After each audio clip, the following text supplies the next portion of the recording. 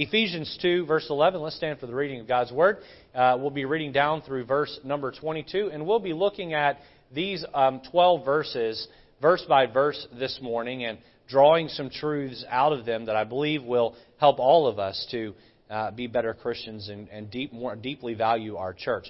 We'll read responsively. I'll begin in verse 11. We'll begin together in verse number 12. The Bible says, "Wherefore remember that ye being in time past Gentiles in the flesh, who are called uncircumcision by that which is called the circumcision in the flesh made by hands. That at the time," together verse 12, ready? "That at the time ye were without Christ, being aliens from the commonwealth of Israel, and strangers from the covenants of promise, having no hope and without God in the world. But now in Christ Jesus, ye who sometimes were far off are made nigh by the blood of Christ. For He is our peace, who hath made both one, and hath broken down the middle wall of partition between us, having abolished in the flesh the enmity, even the law of commandments contained in ordinances, for to make in Himself of twain one new man, so making peace, and that He might reconcile both unto God in one body by the cross, having slain the enmity thereby, and came and preached peace to you, which were afar off, and to them that were nigh. For through Him we both have access by one Spirit unto the Father.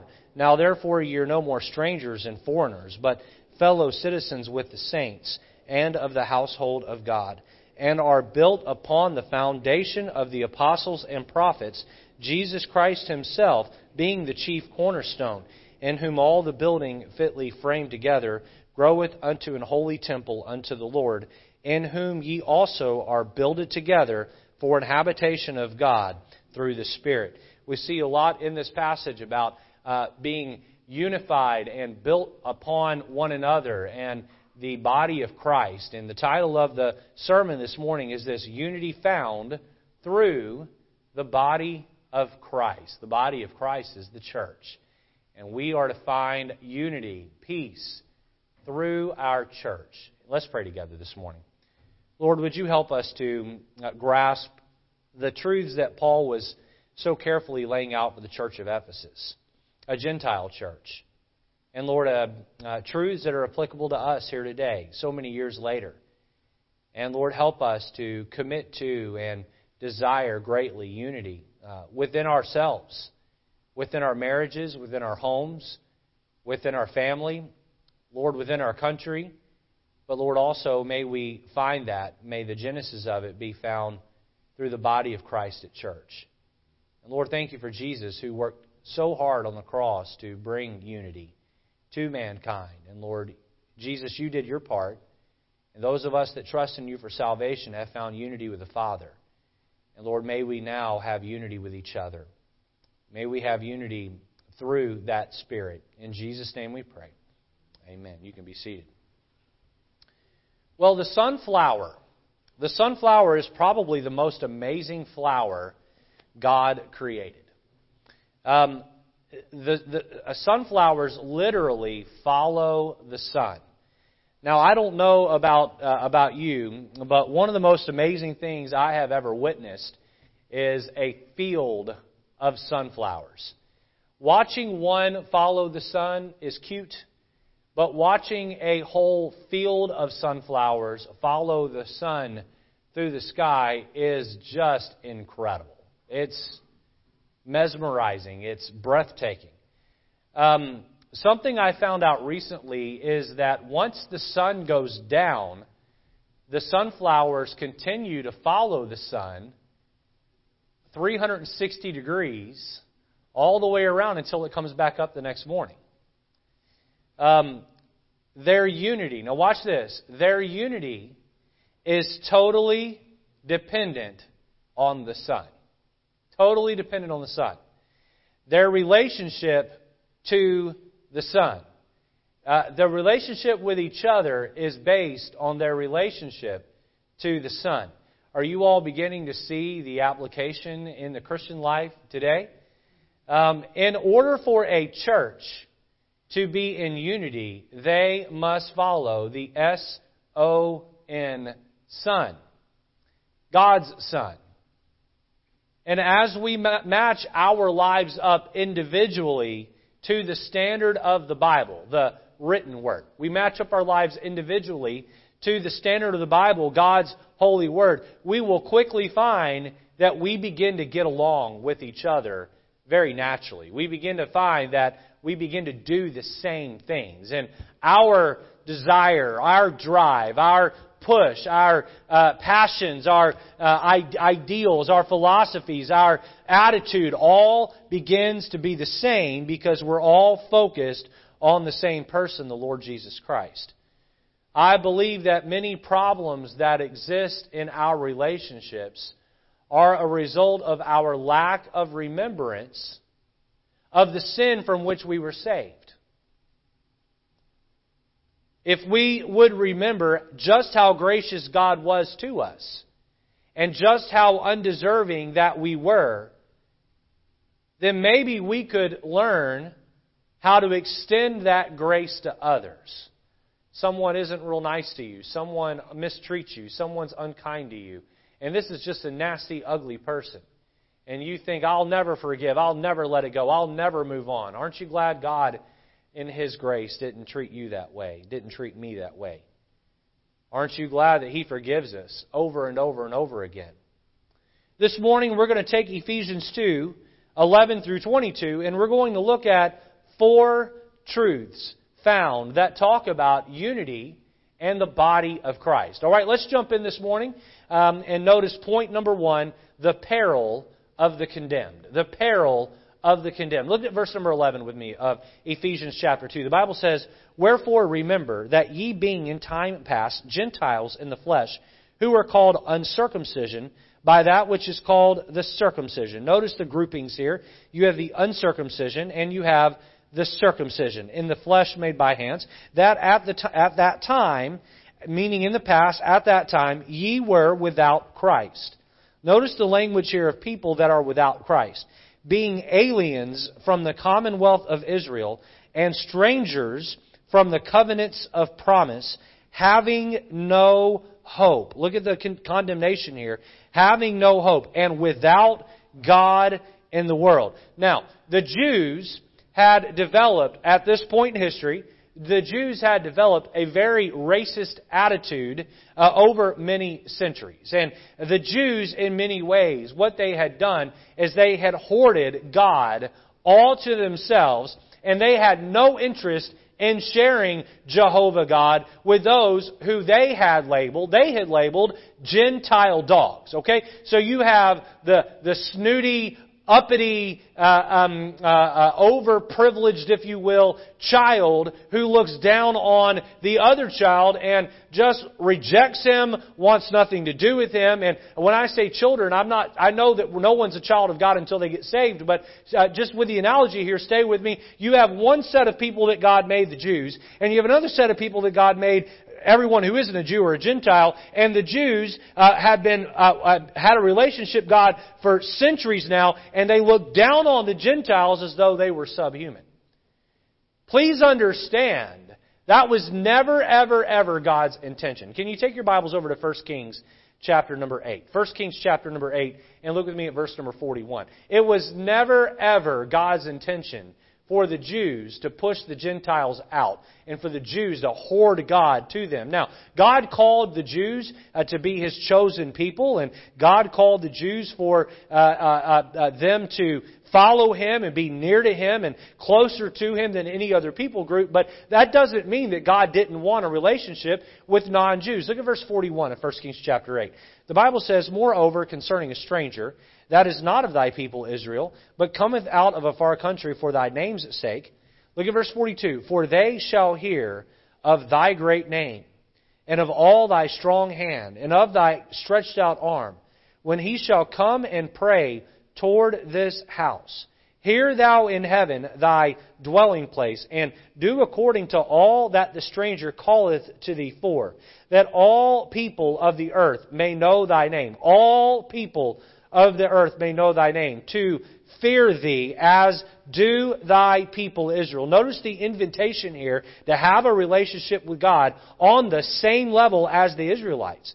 and that they may know that this house which I have builded is called by Thy name. Now, interestingly enough, there was a courtyard area outside of the Solomon's temple that had been built, and even the second temple that was built. And the purpose of the courtyard was for Gentiles to come and behold the place where God dwelled. And that's part of the reason why when in the New Testament Jesus walked in and saw that the courtyard was filled with people selling and making money, God said, this area right here outside of the temple is meant for Gentiles to come and be able to worship me here in this courtyard, and instead you sell animals and you've turned this house of prayer where the Gentiles are supposed to be able to come and pray. You have turned it into a den of thieves. Now, we see in the New Testament God worked really hard to break down this racial barrier between the Jews and the Gentiles. You may remember that Peter was on the rooftop in Acts chapter number 10, and he's up there sleeping, and he has a vision as he's hungry. He has a vision, and there's a blanket lowered down, all types of animals on top of it. You all familiar with the story here? And God said, Peter, arise, kill, and eat. And there's all kinds of unclean animals there that were against their dietary laws. And Peter said, I can't do it, Lord. Not so, Lord. And God said, what I have called clean, call not thou unclean. What was He saying? He was saying these animals on this blanket, clean and unclean animals, represent Jews and Gentiles. And God says, hey, in my eyes, they're all clean. They're all clean. And He was doing away with the dietary laws, but He was also telling Peter, go preach to the Gentiles Jesus Christ, Him crucified and risen from the dead. And then we see the life of Paul. Paul gets saved going down the Damascus Road. And what was Paul assigned to do? He was assigned to be the apostle to the Gentiles, to take the gospel message of the Gospels, take the message of the Gospels, the story of Jesus, and preach that to the Gentiles. Now, in the beginning of Ephesians chapter 2, he reminds us, he reminds the church of Ephesus that as humans he reminds them as humans of sinful darkness that they have been saved from this darkness. Here in the middle of the chapter, he reminds them of the racial tension and darkness of which they have been rescued. So what is, we talk about the peril of the condemned. Where do people who die in their sin end up? Well, to be blunt and to be frank, they end up separated from God in hell. And God does not want anyone to perish. The peril of the condemned. Number 2, notice the provision for concord. So we see in point number 1, a divide. A divide. We see that Jews and Gentiles aren't getting along on the earth. We see that God does not get along with sinners. So we have a horizontal division. We have a vertical division. And you know what Satan comes to do? He comes to do 3 things. He comes to steal, kill, and destroy. Steal, kill, and destroy. You know what those equal? They equal division. They equal fractions. They equal fightings, both in and out. Those are the opposite of unity. And you know what the message of the Bible is?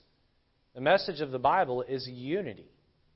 And God says here through the pen of Paul, He says, I am all about concord, unity. And I want to heal the divide between Jew and Gentile. I want to heal the divide between God and man. Look at verse number 13.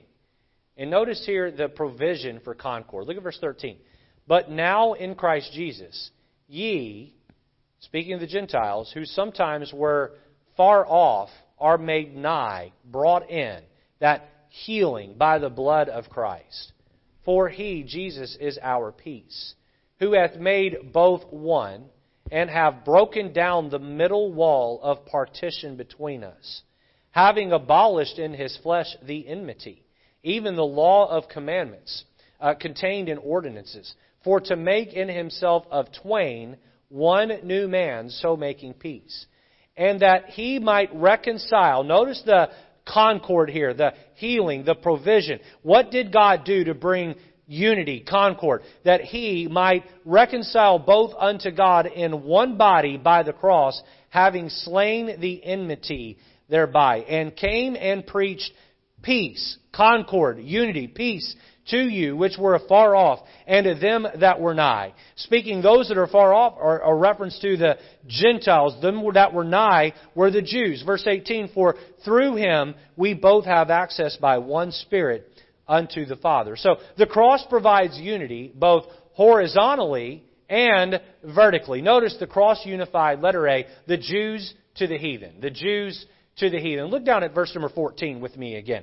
Notice here, for He is our peace, who hath made both one, and hath broken down the middle wall of partition between us. This invisible wall, this wall of animus that ran between the Jews and the Gentiles. Part of what Jesus did when He died on the cross is He made it possible for that wall to be torn down and unity to be enjoyed through the person of Christ. Look at verse number 17.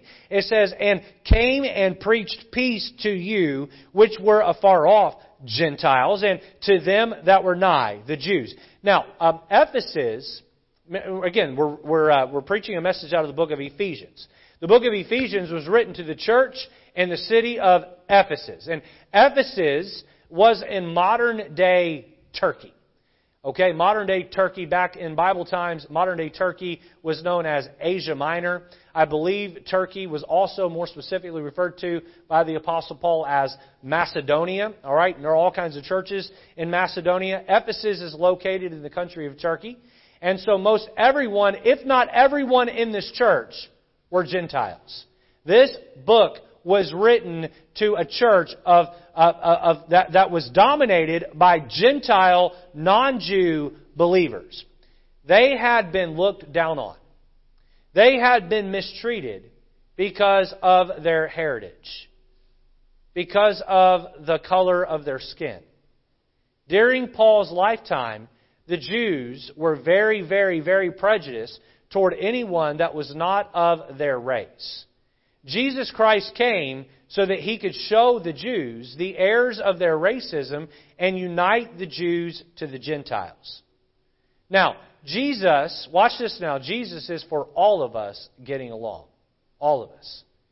We should never, ever, ever look at someone who looks different than us, comes from a different background, comes from a different wealth status, and treat them any different. In fact, the Bible tells us that God is no respecter of persons. No respecter of persons. And we ought never be a respecter of persons.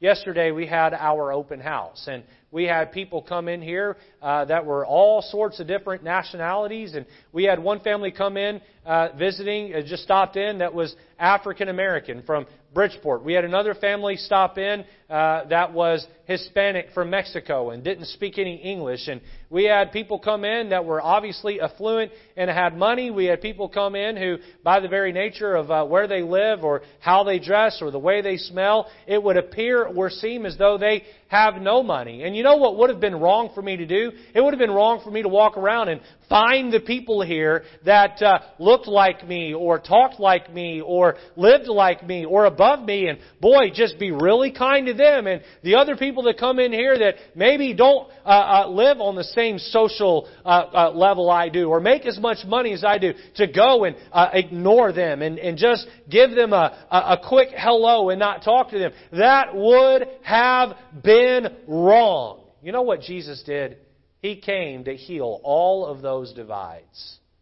Christian, the best thing you can do, especially if you have children or teenagers, is get your children and teenagers around other people who don't look like you or talk like you or act like you. Oh, I'm not talking about making them best friends with someone who will be a bad influence, but I am talking about exposing them to life outside of your little bubble and helping them to see that Jesus loves everybody.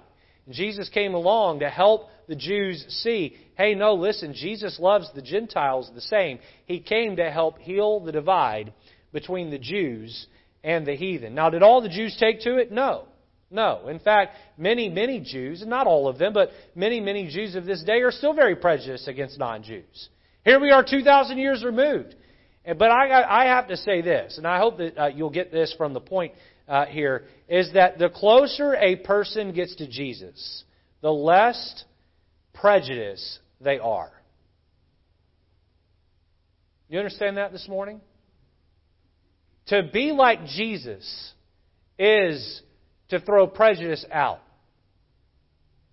There's a lot of talk in the news today. There's a big push going on in many schools today, definitely public universities. I believe some of this may have even trickled down into some of our public high schools and maybe even below that. I can't say that for certain. I've not looked at curriculum on that level, but my understanding is that we have an anti-racism push. What is anti-racism? Anti-racism sounds really good, but like many things, the people hijack the English language and get it to mean something it doesn't. This idea of anti-racism isn't just that you are against racism, it's also that you are against all of the systems that brought about racism, and we must burn the whole system to the ground and start over. You know, this is an avenue to get rid of our U.S. Constitution. This is an avenue to rush in socialism and communism in its place. And I'll say this morning, I am not a racist on any level. I am married to a Hispanic woman. I spent my life growing up in inner cities, and some of my best friends growing up were not my skin color and didn't have a middle-class background like I did. And I had best buddies on church bus routes and best buddies in church youth groups from that nature. But I have to say this, I may not be racist, but I'm not an anti-racist. And I am for us taking the system that we have and making the best of it. And listen, you live like Jesus, you walk like Jesus, you talk like Jesus, you act like Jesus, and prejudice just seems to wash away. Just washes away. Boy, I will praise White Oak Baptist Church in this way. We're one of the most diversified cultural churches I've ever been a part of. And I'm thankful for that. People from all sorts of backgrounds come here and they feel welcomed and loved, and praise God for that. Notice letter B, Jehovah to humanity. We see the cross unified the Jews to the heathen, and then Jehovah to humanity. Look at verse number 13. The Bible says, "And came and preached peace to you, which were afar off, and to them that were nigh." And then verse 18, "For through him we both have access by one Spirit unto the Father." Unto the Father. Jehovah, God. Jehovah was someone known by the Jews, Yahweh, Adonai, that presence of God, that enjoyment of God's presence in the tabernacle and then in the temple. And Jesus came in order to say, listen, salvation isn't just for the Jews, it's also for the Gentiles, and you can have your sins forgiven. The sin of mankind caused God to turn His back on us. But fellowship was broken, and God was angry at the citizens of this world because sin had been chosen over His fellowship. What did Jesus Christ do? He came and became the object of God's wrath. God poured out His anger on Jesus and punished Him. The Bible tells us in 2 Corinthians 5, verse 21, "For He hath made Him, Jesus, to be sin for us, who knew no sin, that we might be made the righteousness of God in Him." What is the message of the Bible? It is that Jesus died on the cross so that He could make a trade with mankind. What a wonderful trade. He wants to trade you His righteousness for your sin. If you die and do not have the righteousness of Christ marked down on your record, then, my friend, you're going to live in eternity separated from everything that God is. What is hell? Hell is just simply the absence of God. It's the absence of God. God is love. Hell is hate. God is splendor and joy. Hell is misery.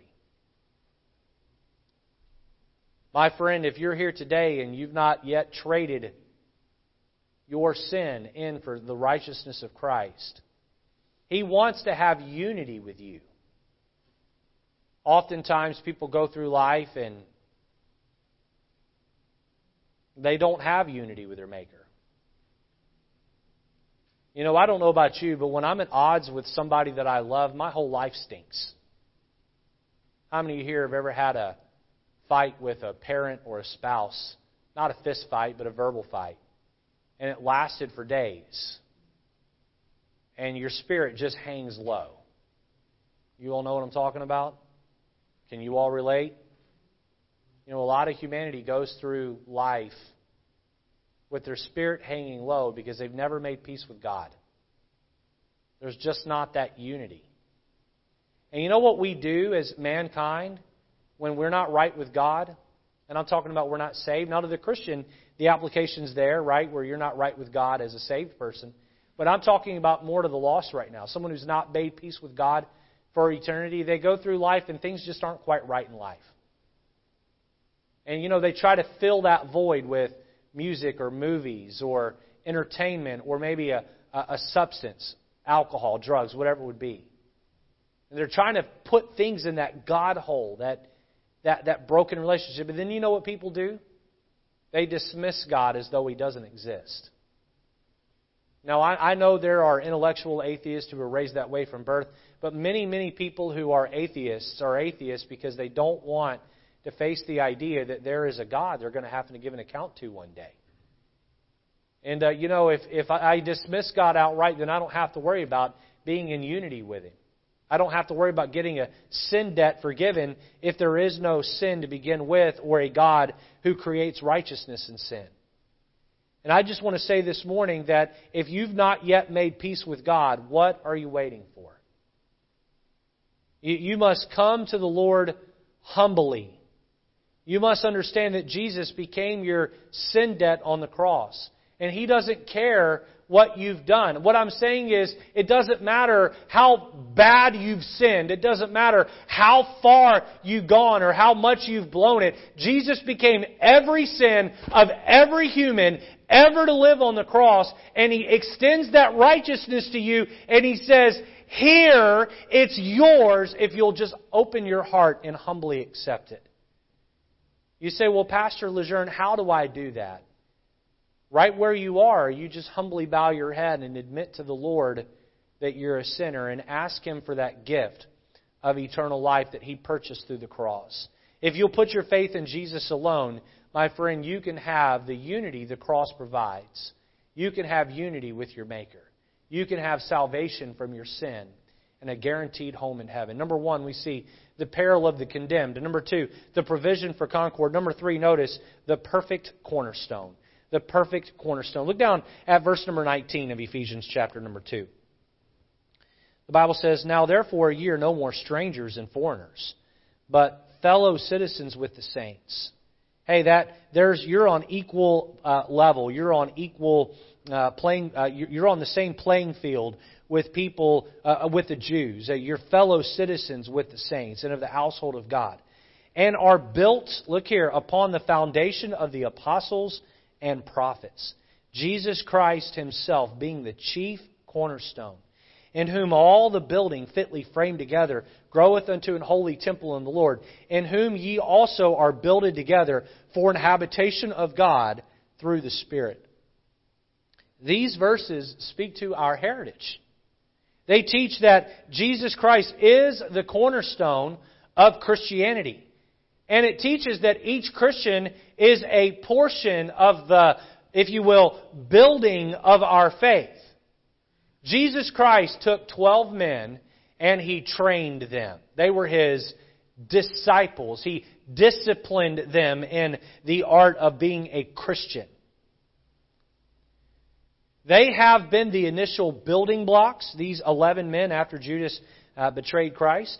They were the initial building blocks, if you will, of the church that Christ placed on top of Himself, Jesus being the cornerstone. Now, Christian, it's your turn. It's your turn. You are supposed to add to the building of the Christian faith. Verse 21 teaches that as the temple is formed, or Christians are added to the faith, that the temple should become more and more holy. Look back at verse number 21. In whom all the building fitly framed together groweth unto an holy temple in the Lord. See here that as this building of the church grows, built upon the apostles, Jesus being the cornerstone, as this building grows, it is to be more and more holy. We all understand that a chain is as strong as its weakest link, right? You ever seen a chain break? When I was a little boy in school, the seniors wanted to raise money for a senior trip. So they played this game where they finagled money out of elementary kids' pockets. Can you believe that? Can you believe that seniors would take advantage of little fourth graders? And so they did something called, they did something where they made paper chains. How many of you have ever seen this before? Anybody know what I'm talking about? They sold these links of paper, just a strip of paper for 20 cents a piece, maybe a quarter a piece. And they bought these, they'd fold them around each other and create a paper chain. And the class with the longest paper chain in the gymnasium won an ice cream party. So they would spend $20, $30 on an ice cream party, and they raised hundreds and hundreds and hundreds of dollars for their senior trip out of this. A pretty genius idea. I think I probably emptied my piggy bank in order to help our class to win. And looking back on it, I see that wasn't probably not the smartest thing to spend my money on. But those chains were only as strong as the weakest link. And being that they were made out of paper, it wasn't a very strong chain. And Christian, our church is a chain. And our chain is only as strong as the weakest Christian. The weakest Christian. The key to building a healthy building is that each individual brick that makes up that building is at its strongest. And so I want to ask each one of you this question this morning. I've asked questions similar to it before, but I believe that questions like this bear repeating over and over and over again. And so please, I want each one of you to listen to me here. If each Christian in our church was equal to you in their Christian life, how healthy would this temple, White Oak Baptist Church, be? How healthy would it be? If each Christian was as healthy as you are. In order for the whole building to be strong, it must be composed of individual bricks that are strong. This is why we should be concerned with our own spiritual health. 1 Corinthians chapter 3, verses 9 and 10 say this. It says, "For we are laborers together with God. Ye are God's husbandry. Ye are God's building." Notice the phraseology there. Ye are God's building. "According to the grace of God which is given unto me as a wise master builder, I have laid the foundation, and another buildeth thereon." Now, Jesus Christ is the master builder. If you haven't already done so, it may be a good time to turn the blueprints of your life over to God and let Him call the shots on what you do and where you live and what you're involved in and what level of involvement you have at church and how you are a spouse or a child or a parent, how you are a friend or a student, whatever role you have in life, how you are an employer or an employee. God has called you to not do it your way, but to do it His way. Some time ago I put a picture on the screen of a blank piece of paper, and I said that it ought to have our signature at the bottom, and we ought to be asking God to fill in what He wants us to do each day. And if that is how you're living your life, my friend, then you are letting God call the shots. He really is the chief cornerstone of your life. If all of the individuals of this church are letting God call the shots, letting God be in charge, then we will collectively be a building fitly framed together, that groweth unto an holy temple in the Lord. The peril of the condemned, the provision for concord, the perfect cornerstone. Number 4, and lastly, notice the protective cover. The protective cover. Look at verse number 22 of Ephesians 2. It says there, and I want to end the sermon on a high note this morning. It says, "In whom ye also builded together for an habitation of God through the Spirit." If you could take your Bibles over to Psalm chapter 9. We're going to look at 4 verses in the book of Psalm here. Psalm chapter 9. I'm thankful that in my life I've never been homeless, but I've known several people who were. And I've laid awake in bed at night thinking about people who were homeless, especially on a cold, wet night. I used to coach soccer, or as they say in the Spanish world, football. I coached it for 2 years. I wasn't a very good coach, but I did it out of necessity because no one else was willing to do it. And I remember one game that we played. It was about 35 degrees, and it was misting and raining outside. And, you know, soccer match can go on for an hour and a half, 2 hours. And I'm standing out there in 35 degree. And, it gets, there's moisture in the air, and it gets down into your bone, and you're bone cold. You know what I mean to be bone cold?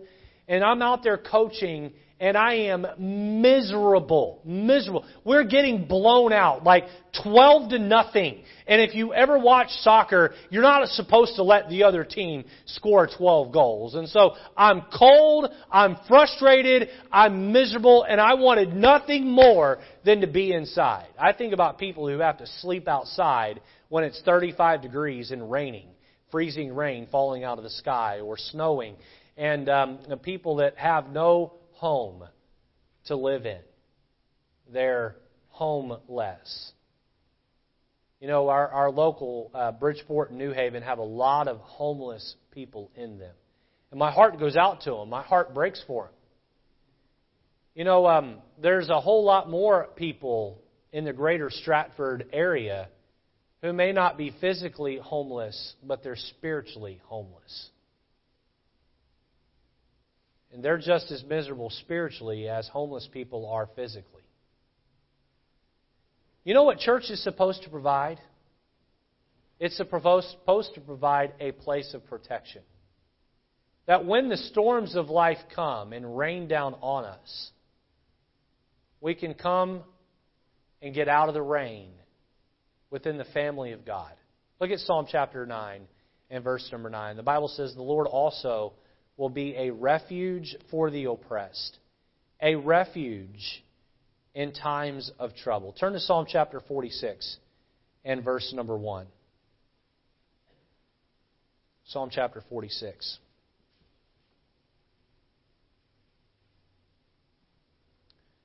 The Bible says, "God is our refuge and strength, a very present help in trouble."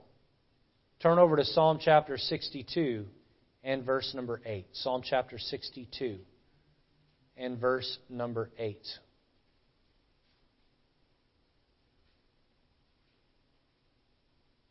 I love this verse. I've turned to this verse many times in hardships in my life. "Trust in Him at all times, ye people. Pour out your heart before Him. God is a refuge for us." Selah. Think on this. One more. Psalm chapter 91. Psalm chapter 91 and verse number 9.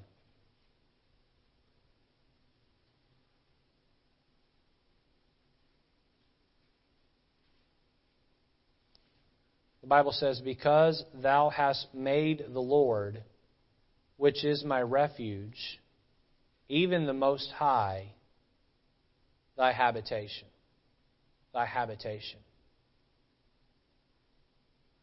I can't think of anything better than coming out of the rain underneath a cover and knowing that you can be away from the elements, away from the elements.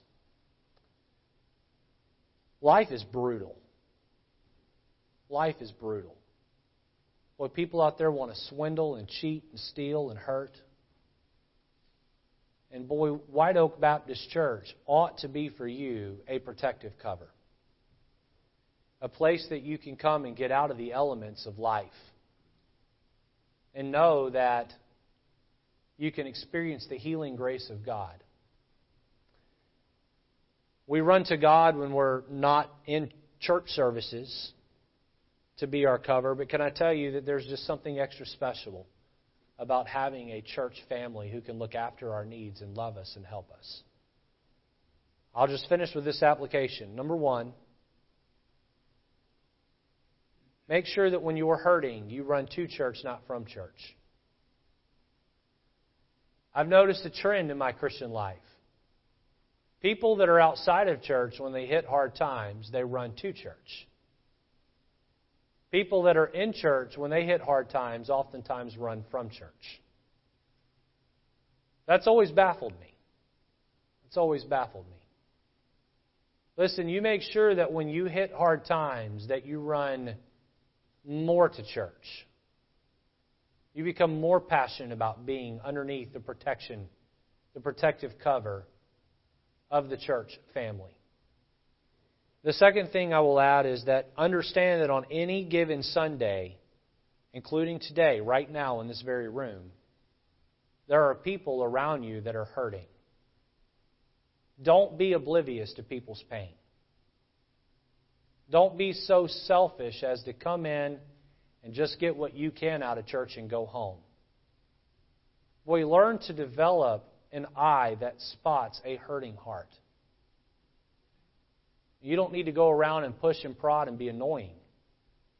But you do need to offer a kind word. A shoulder for someone to cry on. A compassionate attitude.